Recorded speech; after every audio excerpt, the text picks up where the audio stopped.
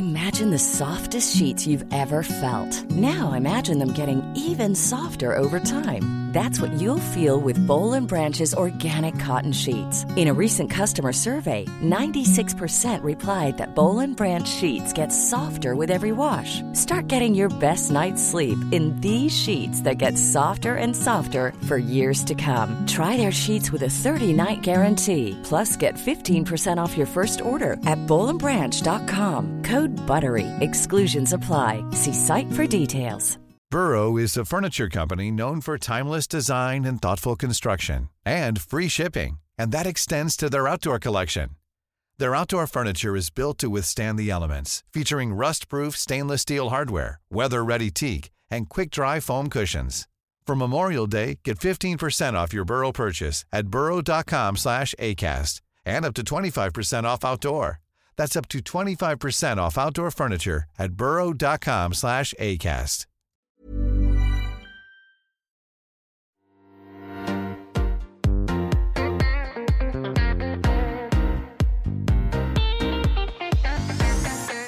Hi everyone, and welcome to Confessions of a Debut Novelist, with me, your host, Chloe Timms.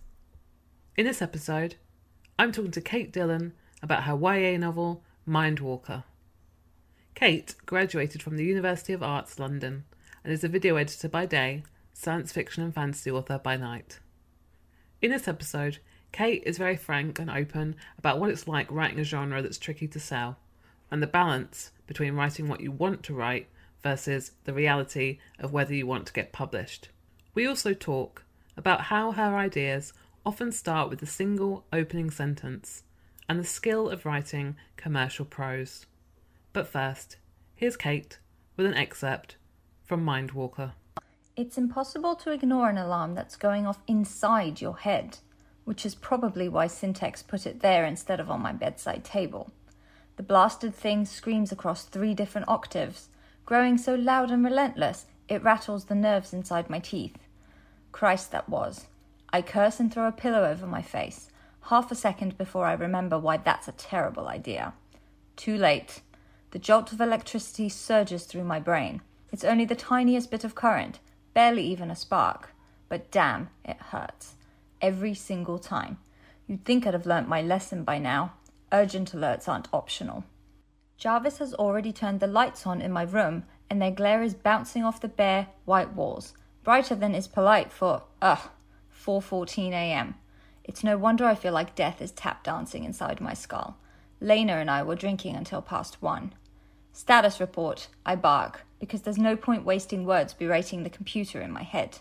Most of the other walkers don't even bother naming their units, but I've never liked the term IT much, and SIP, short for Cerebral Intelligence Processor, felt too clinical for me, so I named him after the AI bot from this pre-annihilation movie Dad and I used to watch, back before my decision to join the program drove us apart.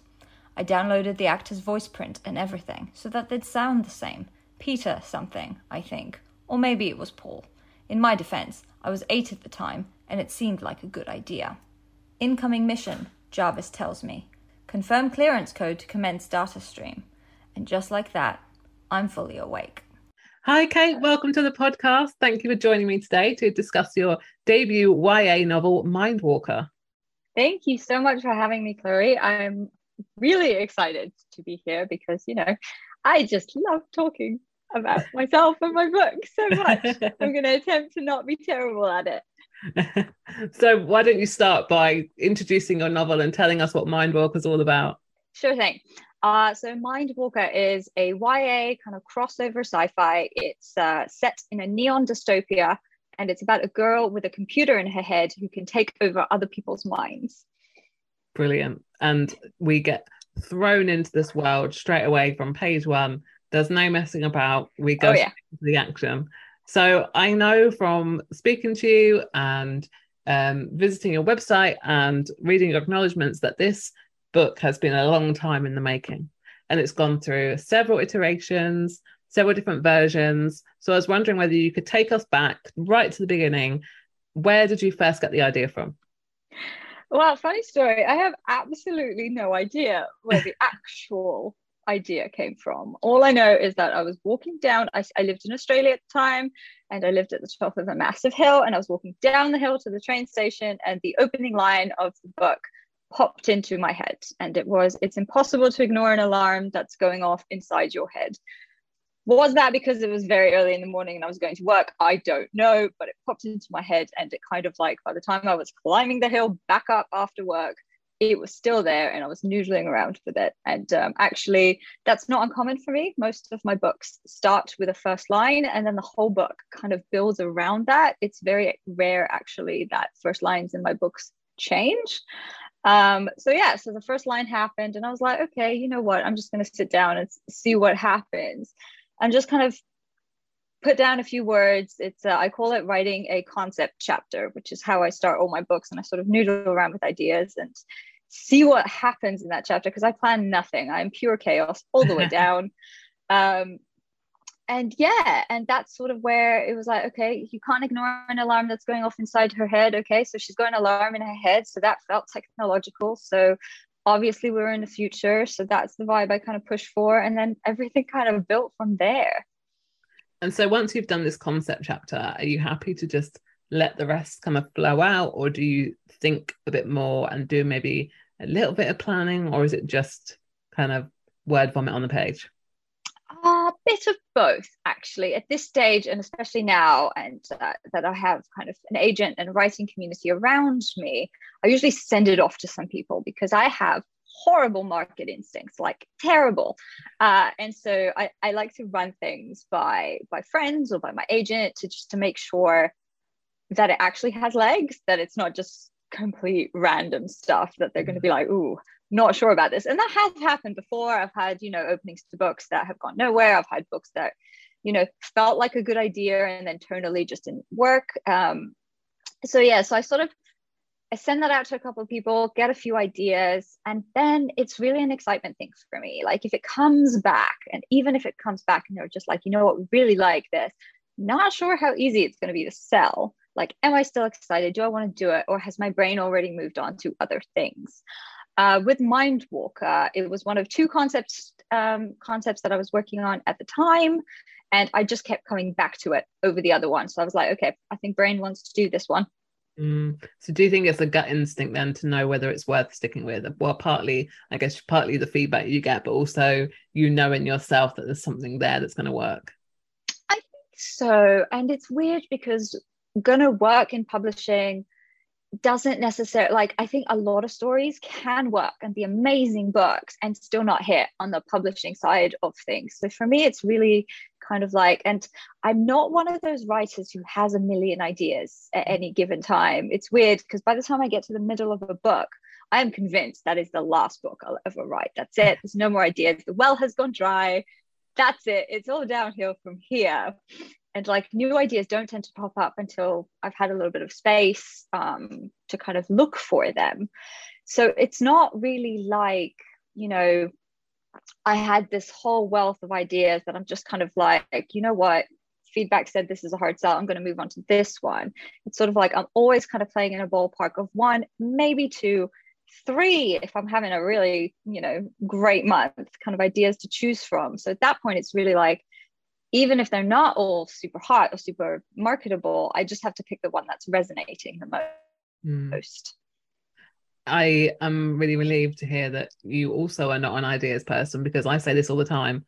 I'm not an ideas person. So it's a real relief to hear it coming from another writer when they say I'm not an ideas person, because I think it's more common that you hear people go, I've got 6 ideas and I'm just deciding which one to go with. Nope, absolutely not. I always feel like, I think that sometimes makes me feel a little bit broken. Like, am I doing this wrong?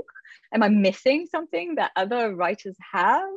But I think our brains just work very differently. And my brain is like, this is what we're doing today or for the next 16 months. As it turns out, writing a book takes a long time. And then only once I've had kind of a little bit of space to breathe and that's done, does my brain go, here's something new to think about. Yeah, like you said, I think it's important to have that space. So going back to the early stages of this book, your world building for this book is immense and you've had to put in so much work and it's a really ambitious world. But I noticed that in your acknowledgements, you said the world building came at a much later point, and your story just was like plot points and characters, and you hadn't really done so much of the world building. So can you remember kind of what your starting point was for the world? Okay, it's you know what, we use this term in fantasy more, but I'm going to reappropriate it for sci-fi, which is basic bitch sci-fi. Basically, think of the most generic template sci-fi world you can think of, and that's generally my starting point. During the first drafts, I put in as little effort as I can get away with, because for me, the first draft is about character and plot. And it's like, I mean, those are the things that draw me to a book. I'm like, the world building is, it's not my least favorite part, because obviously good world building makes a good novel great, but it's the, like, you know, I really get drawn into character and plot. So that's the part I focus on first. And so my world building kind of supports that, but it doesn't do much else in the first draft. It's really just about figuring out the story. Because like I said, I don't plan. I'm a complete pantser. I make it up as I go along. So it's just easier to not have to come up with a million concepts that aren't going to work for anything that happens later in the story. So yeah, it's very generic, cookie cutter dystopian world is where Mindwalker started out. It had, you know, little flashes of brilliance. God, I did not just say that about myself. But what I mean is it had like flashes of really fun stuff that could be great, except I gave it zero attention on the page and just kind of put it down a couple of words and was like, yep, that's a job well done, excellent, moving on. So the later drafts are all about actually what are the cool parts that I sort of haphazardly threw on the page that would actually make this world cooler and elevate it. And that's kind of what I have to work on a lot in later drafts. Yeah, it's like building the logic for it, isn't it? Because you don't want it to, you need it to exist almost as if it does exist in real life, so that you can't have readers going, hang on a minute, how does that work? How does that work? Yeah, you want to know how it works yourself. Yeah, exactly. And I think the trickiest bit for sci-fi writers and fantasy writers, and I know this myself when I was doing my world building, is that you don't want to basically give your reader like a big info dump of information when they're reading. You want them to just trust you and enjoy the ride. And as I mentioned, Mindwalker does that. You know, it grabs the reader's hand from the start and pulls them in. There's no standing around explaining things. You literally just get thrown into the story. So there's so much action in your book, but there's also a belief that the reader is going to be able to follow it and to understand what's going on around them. So how did you kind of balance that? How did you approach doing that? So, I mean, that's a lot of that came in the redrafting and the edits process. But this is actually where being a reluctant world builder really helps, because I know some people love world building and they've created these amazing worlds, and their gut instinct is to just tell you everything about them so that you know how rich and vivid and detailed they are. Yeah, I don't have any of that. So it's, you know, there is no temptation to start off with a huge block of exposition, because I don't know enough to fill that block at that stage. So I'm really just putting in what I think readers are going to need and what I need to actually get through the story at that stage. And that's very spare to begin with. And so even doubling or tripling the amount I start off with still feels like quite a light touch, because I am so spare to begin with. And so, yeah, in that way, kind of my process does help. It does mean there are a lot of edits where people are like, okay, I was a bit confused here. I'm not quite sure what you mean by this. What does this word mean? And that's where I kind of go and elaborate. With Mindwalker specifically, though, there was an added element, which is that it's sci-fi. It's sci-fi in the YA space, which can be quite off-putting for a lot of people. I think that the casual SFF reader tends to lean more fantasy. Fantasy is a bigger market. There's just more choice out there. And I think a lot of people are sometimes put off by science fiction, because is it really sciencey? Do I have to be really techie? Is it going to be a lot to remember? Is it, you know, it's not something that every reader feels comfortable jumping into. And so what I really try to do with Mindwalker is to, as much as it is full of tech, it's got a lot of tech, the plot is tech-based, I really wanted to make that as accessible as I could for the casual reader, should they decide to pick the book up.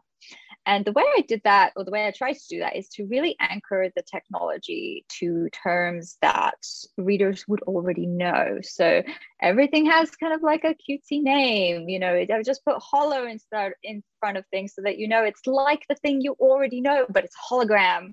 Like it's all little tricks that are made to help the reader visualize what it is I'm talking about. And I think the biggest example of that is obviously the main character has a computer in her head and she names him Jarvis, as in Jarvis from Iron Man. It's, explicitly said that he's named after a character from a movie. And the reason I did that is because like an in-head AI is quite a difficult concept. Like it's hard to imagine. Like, how do you explain that to readers? How do you do it quickly without them getting bored? And I'm like, well, Marvel's kind of done that. So I say Jarvis, I named him Jarvis, and instantly the reader has a frame of reference. And obviously it's not the same thing. It's not the same character. It's a completely different entity. But once the reader has a little bit of a picture, I can build on that much more easily than just starting at square one. That's a great bit of advice, actually, to relate it to something that is familiar and that we have already. You've mentioned the M word, the Marvel word. So, and I know you've had lots of reader reviews, and you yourself have kind of compared it to Marvel in this kind of action-packed sense. So how do you bring, and I mean, your action scenes are incredible. So how do you bring that kind of slick cinematic energy to the page? Because writing action scenes are hard. So tell us how you did that. Oh God, it is hard. And I wish I knew what possessed me to do it. I think no one ever believes me, but I hate writing action scenes. Like the idea that I would write a novel completely full of action is so ludicrous. I have no idea how it happened. But to go with the fact that I hate action scenes, I think they're so hard to write. I have this instinct that says if I don't blow something up, people will get bored. So I have to keep blowing things up. And so I ended up with this kind of very action heavy book. And actually, it's not that surprising because I love Marvel movies, and not just Marvel movies. I love this kind of like action filled sci-fi and TV shows and movies. So my brain likes this stuff, even if I hate writing it. But then again, which part of the writing process do I not complain about? So really, is it any different? But in terms of how I do it, I think there's kind of two ways. The first way is that, and this is something that I've kind of had to grapple with becoming a writer, is that I'm a very commercial writer. And I mean that in the prose sense more than the marketing sense, which for those who don't know, commercial prose is like very, it's almost invisible. Whereas literary prose really wants you to, think about the words, and the words are as important as the story. Whereas with commercial prose, it's all about the story and getting the reader to immerse. I am about as commercial as it gets. And actually, when I first started writing, I thought that was a bad thing to be, because to me, a real writer, in air quotes, real, was someone who could, do these amazing things with words and turn a metaphor. And I don't think you can say turn a metaphor. So you see where I had this huge issue. But every time I tried, it sounded fake and forced. And so I sort of had to really embrace this. Actually, my skill is removing myself from the novel. Like, it's good commercial prose is so invisible, you forget the writer exists and you just kind of immerse in the story, and you don't have to stop and think about the words. You're just thinking about the story and the characters and the fun that you're having. So that really worked to my benefit, I think, because it made it easier for readers to lose themselves in the action scenes. So that's, and I sort of mentioned that, I think, because I think a lot of writers potentially have that same kind of feeling of, am I doing enough? Am I too simple? Am I doing these fancy things with words that I feel like I have to do? And actually, it's, commercial writing is a skill in its own. And you know what? Some people prefer one over the other. Some people like both, but both are completely valid and kind of perform different tasks in the writing process and give a book a different feel. For action specifically, I find commercial prose makes it really easy to just jump through the action, because the less the reader sees of you, the more they're sort of seeing the scene. But yeah, actually writing the action scenes, they're a pain in the ass. absolute pain in the ass to choreograph. It's like a puzzle. It's got a million pieces. You got to remember who's shot who and when, who's been hit, how many bullets are left. It's a nightmare. So the only trick I have to say is keep it short and sharp. Like if you're losing yourself in too much introspection or exposition or world building within an action scene, you're probably slowing it down. Because, you know, when you're being shot at, you probably don't have time to admire the windows and the architecture behind the windows. And did you know that this window was designed, you know, right after the bombs fell? You don't have time to do that. You just kind of got to, you know, slip in the details, really short, sharp, concise, keep everything moving, and really strip the scene down to only what you need, only what the character needs to get the reader to know. So fascinating to talk about the difference between commercial and literary. And because I tend to write more literary stuff, I almost have the opposite problem in that I am not able to write things like she sat down on the chair, even if that's all it needs to be. I'm agonizing over how can I say this in a nicer way. And I had some mentoring, and the mentor said to me, you know, you can just write she sat down on the chair. And I was like, oh, but can I? You know, it's a whole different struggle. So I'm really pleased to hear you talk about that kind of the difference between the two, because it's quite enlightening to hear it just said like that. And you're like, yeah, that's true actually. And the thing is, you can mix the two up. You can have the odd nice sentence and straightforward sentence, and that's what makes a nice reading experience as well, to have the two. Yeah, absolutely. And actually with commercial prose, the more you make yourself visible, the more punch it can have when you decide to make yourself visible for definitely. A line or two, because then the reader is so used to not having to stop and think that when you do want them to stop and think, you throw in something and suddenly it's like, bam, wait, I'm supposed to pay attention to this. And so, but yeah, it's weird because, you know, with the writing world, there's always these dichotomies, you know, is genre better than literary? Is literary better? Is this prose better? And actually, I don't think there is a better. I think there is a difference. And everything, you know, literary prose has a purpose that is just simply very different to commercial prose, just as genre fiction serves a very different purpose and scratches a very different itch to literary. Neither of them are bad. A lot of readers like both, and sometimes they're in the mood for one and sometimes they're in the mood for the other. And it's just, we just have to stop fighting amongst ourselves over which one is better and just be like, you know what, this is what I like, and that's okay. I want to go back and talk about your journey with this book, really, because there's a line in your acknowledgements that says, these words have been 4 books, 9 years, 2 years, and a whole lot of heartbreak. So can you talk us through these very painful 9 years and many different drafts?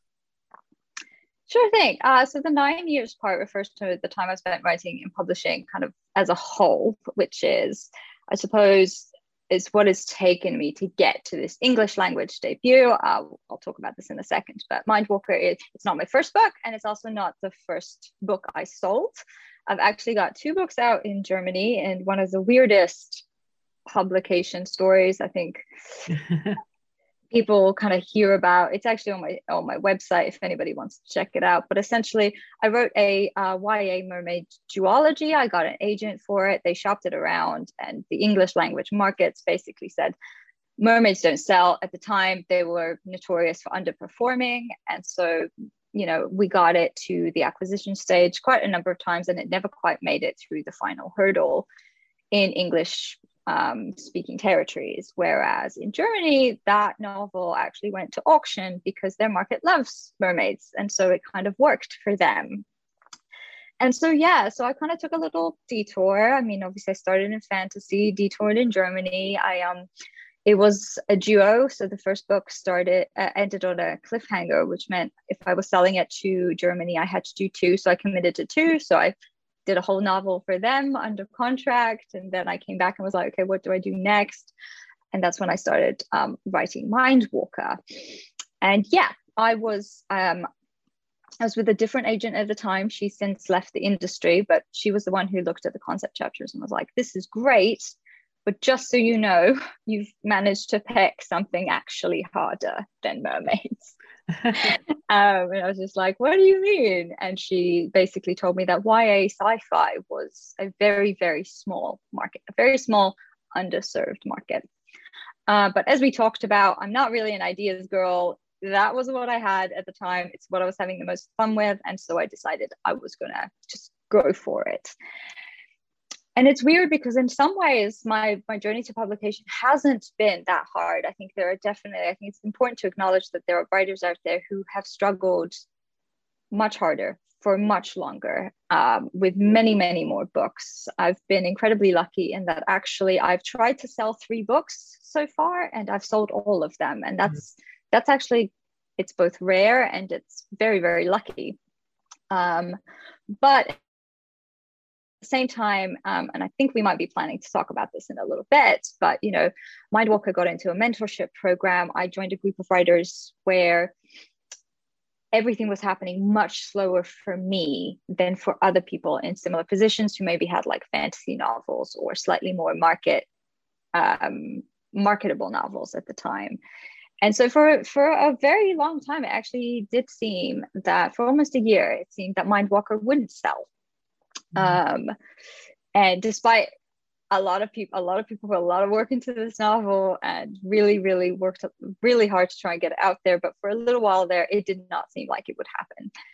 And then it did happen, and it's been absolutely amazing since. And it just goes to show that it's not, a novel doesn't have to sell in 3 days, to in a multi-way auction for it to actually happen.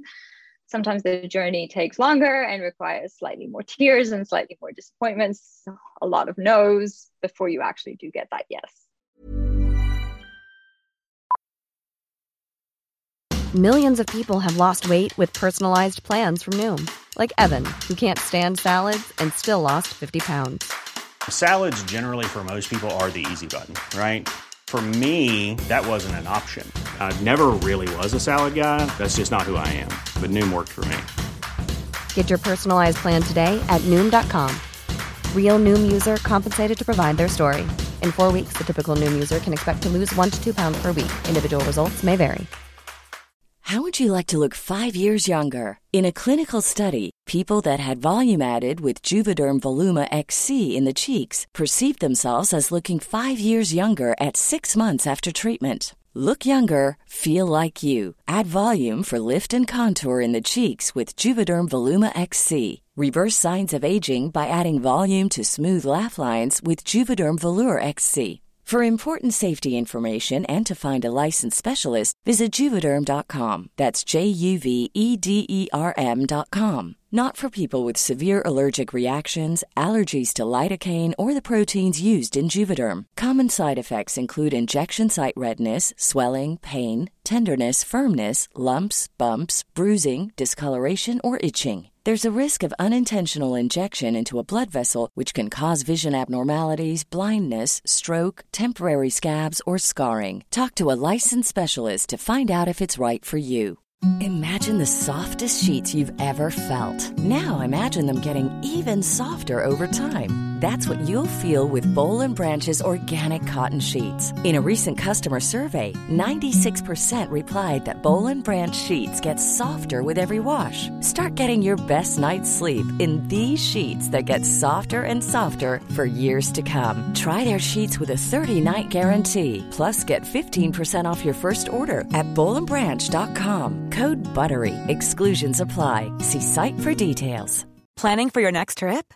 Elevate your travel style with Quince. Quince has all the jet-setting essentials you'll want for your next getaway, like European linen, premium luggage options, buttery soft Italian leather bags, and so much more. And is all priced at 50 to 80% less than similar brands. Plus, Quince only works with factories that use safe and ethical manufacturing practices. Pack your bags with high-quality essentials you'll be wearing for vacations to come with Quince. Go to quince.com/pack for free shipping and 365-day returns.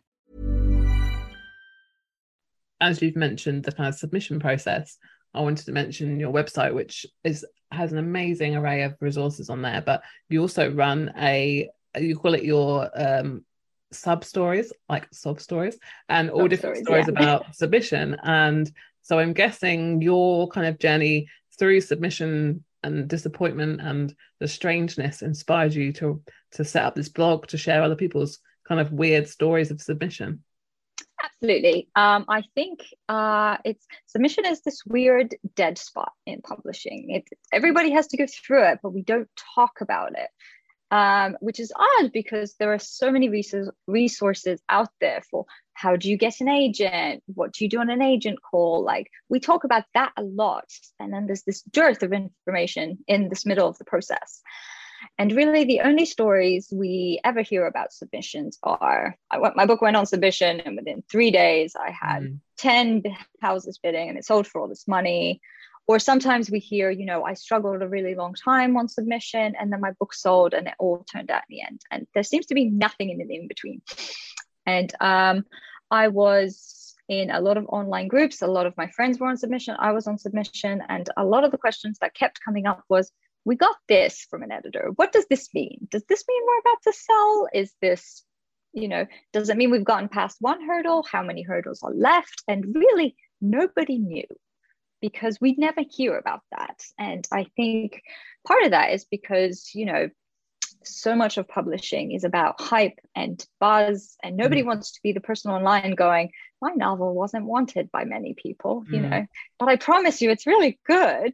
So you're all performing the best parts of our journeys and kind of keeping quiet. And another part of that is, it's very much a people-based business publishing. So you don't want to be the person on Twitter going, this editor was mean to me, or this editor never replies. So we just don't talk about it. And I think that leads to a lot of anxiety. And especially if you're on submission with your first novel, you're probably not comfortable asking your agent a million questions yet. There's that little voice in your head that says, they're working on my book for free. I haven't made them any money yet. I don't want to be a bother.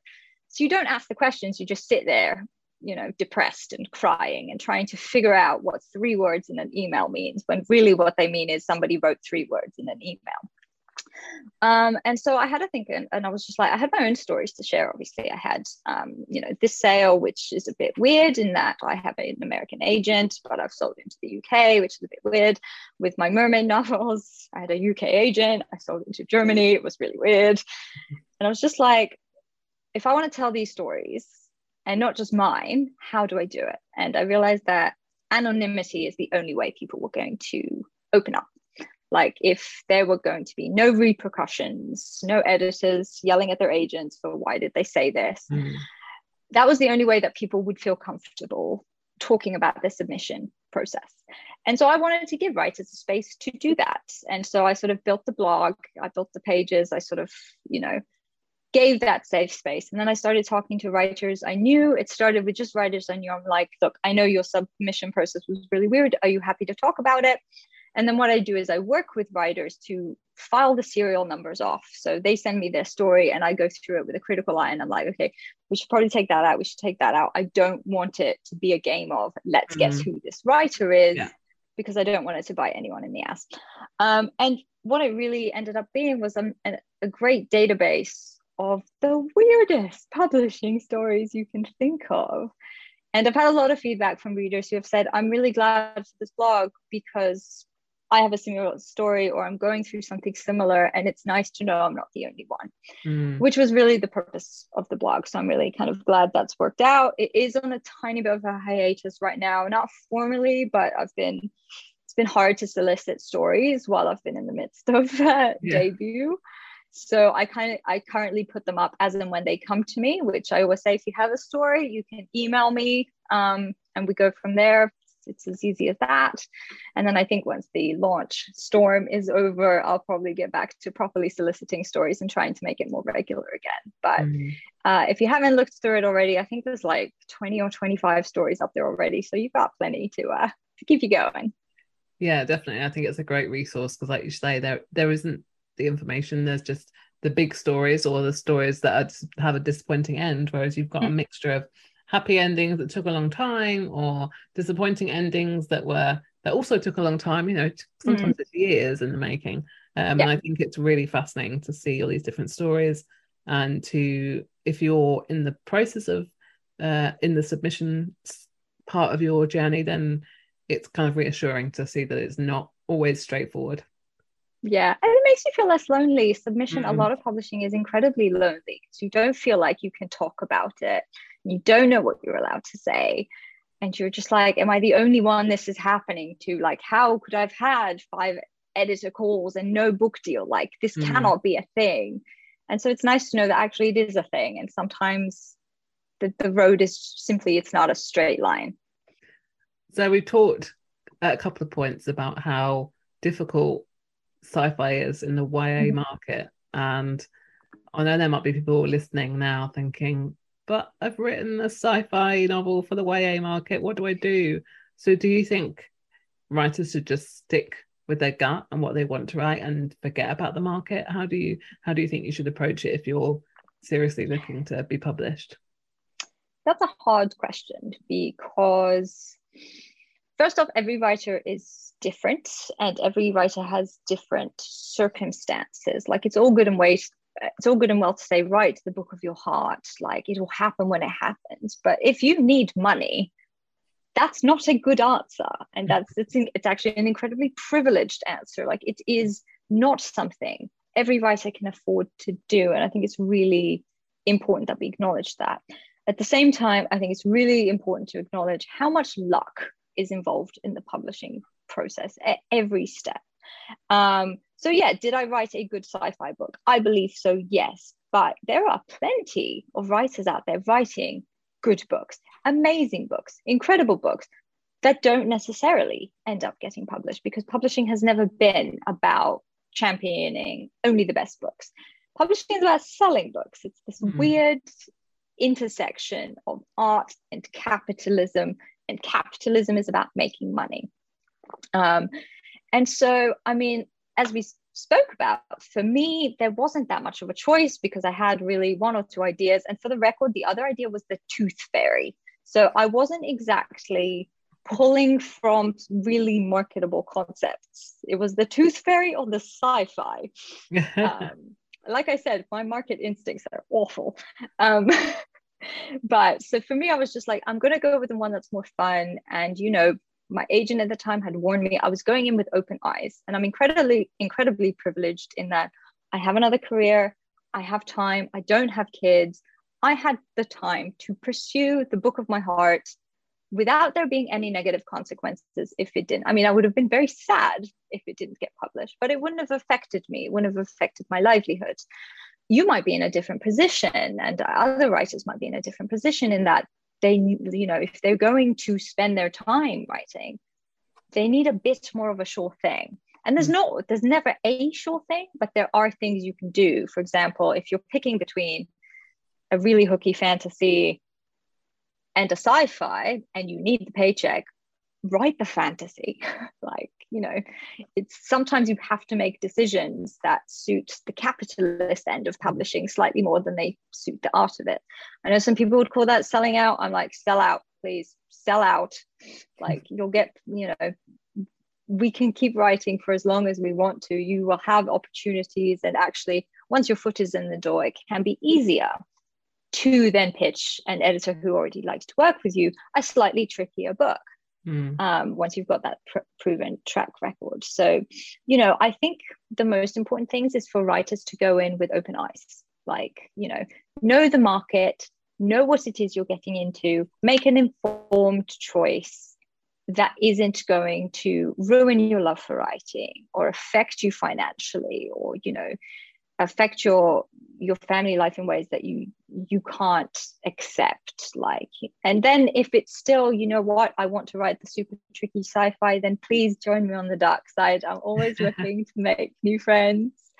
And if it's not, that's okay too. And never let anyone make you feel bad for picking the easier thing. And I say easier in air quotes because there is no easy in publishing. There's certainly no easy if you're a marginalized author or an author of color. Like your battle is harder than anyone's already. So, you know, if there's anything you can do to make it easier, by all means, do it. Don't ever let anyone make you feel bad for it.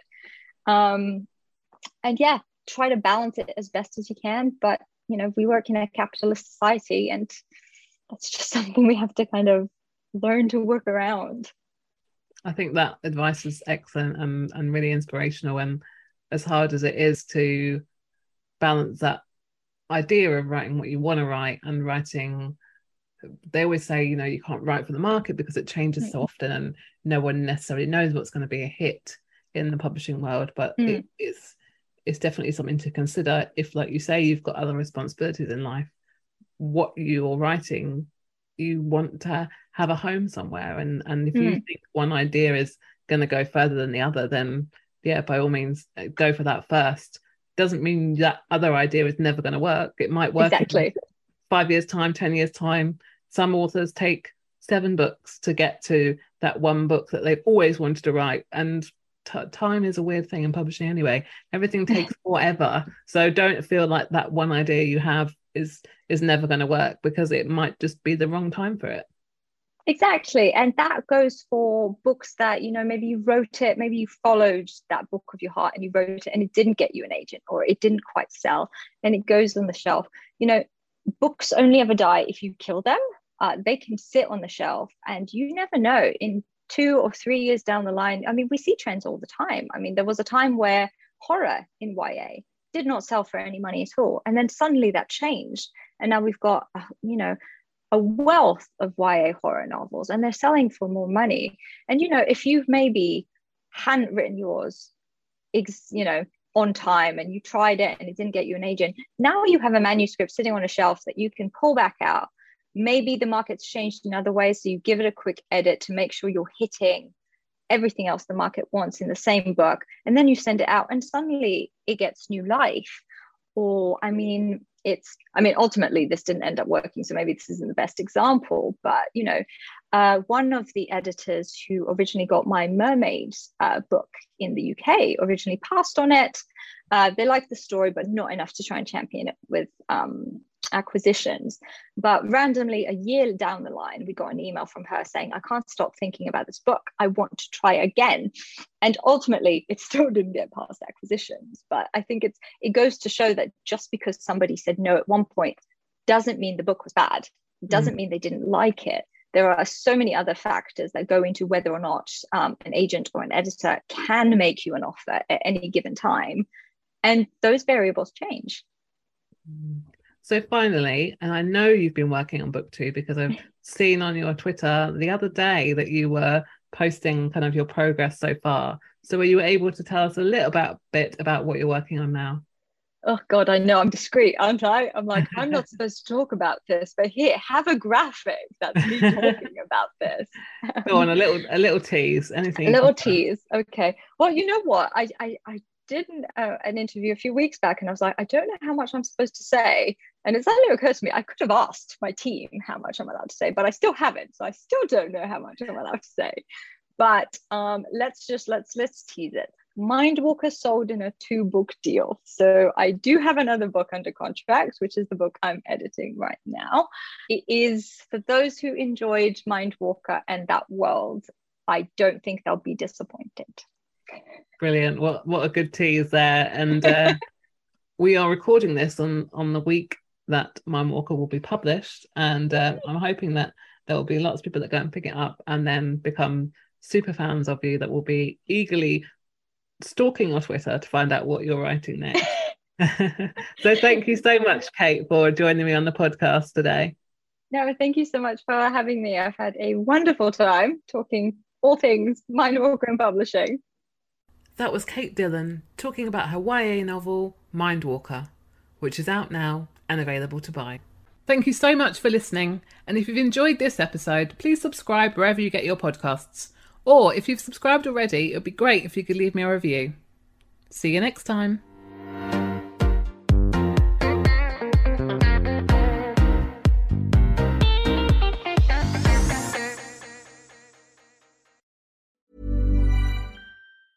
Planning for your next trip? Elevate your travel style with Quince. Quince has all the jet-setting essentials you'll want for your next getaway, like European linen, premium luggage options, buttery soft Italian leather bags, and so much more. And is all priced at 50 to 80% less than similar brands. Plus, Quince only works with factories that use safe and ethical manufacturing practices. Pack your bags with high-quality essentials you'll be wearing for vacations to come with Quince. Go to quince.com/pack for free shipping and 365-day returns.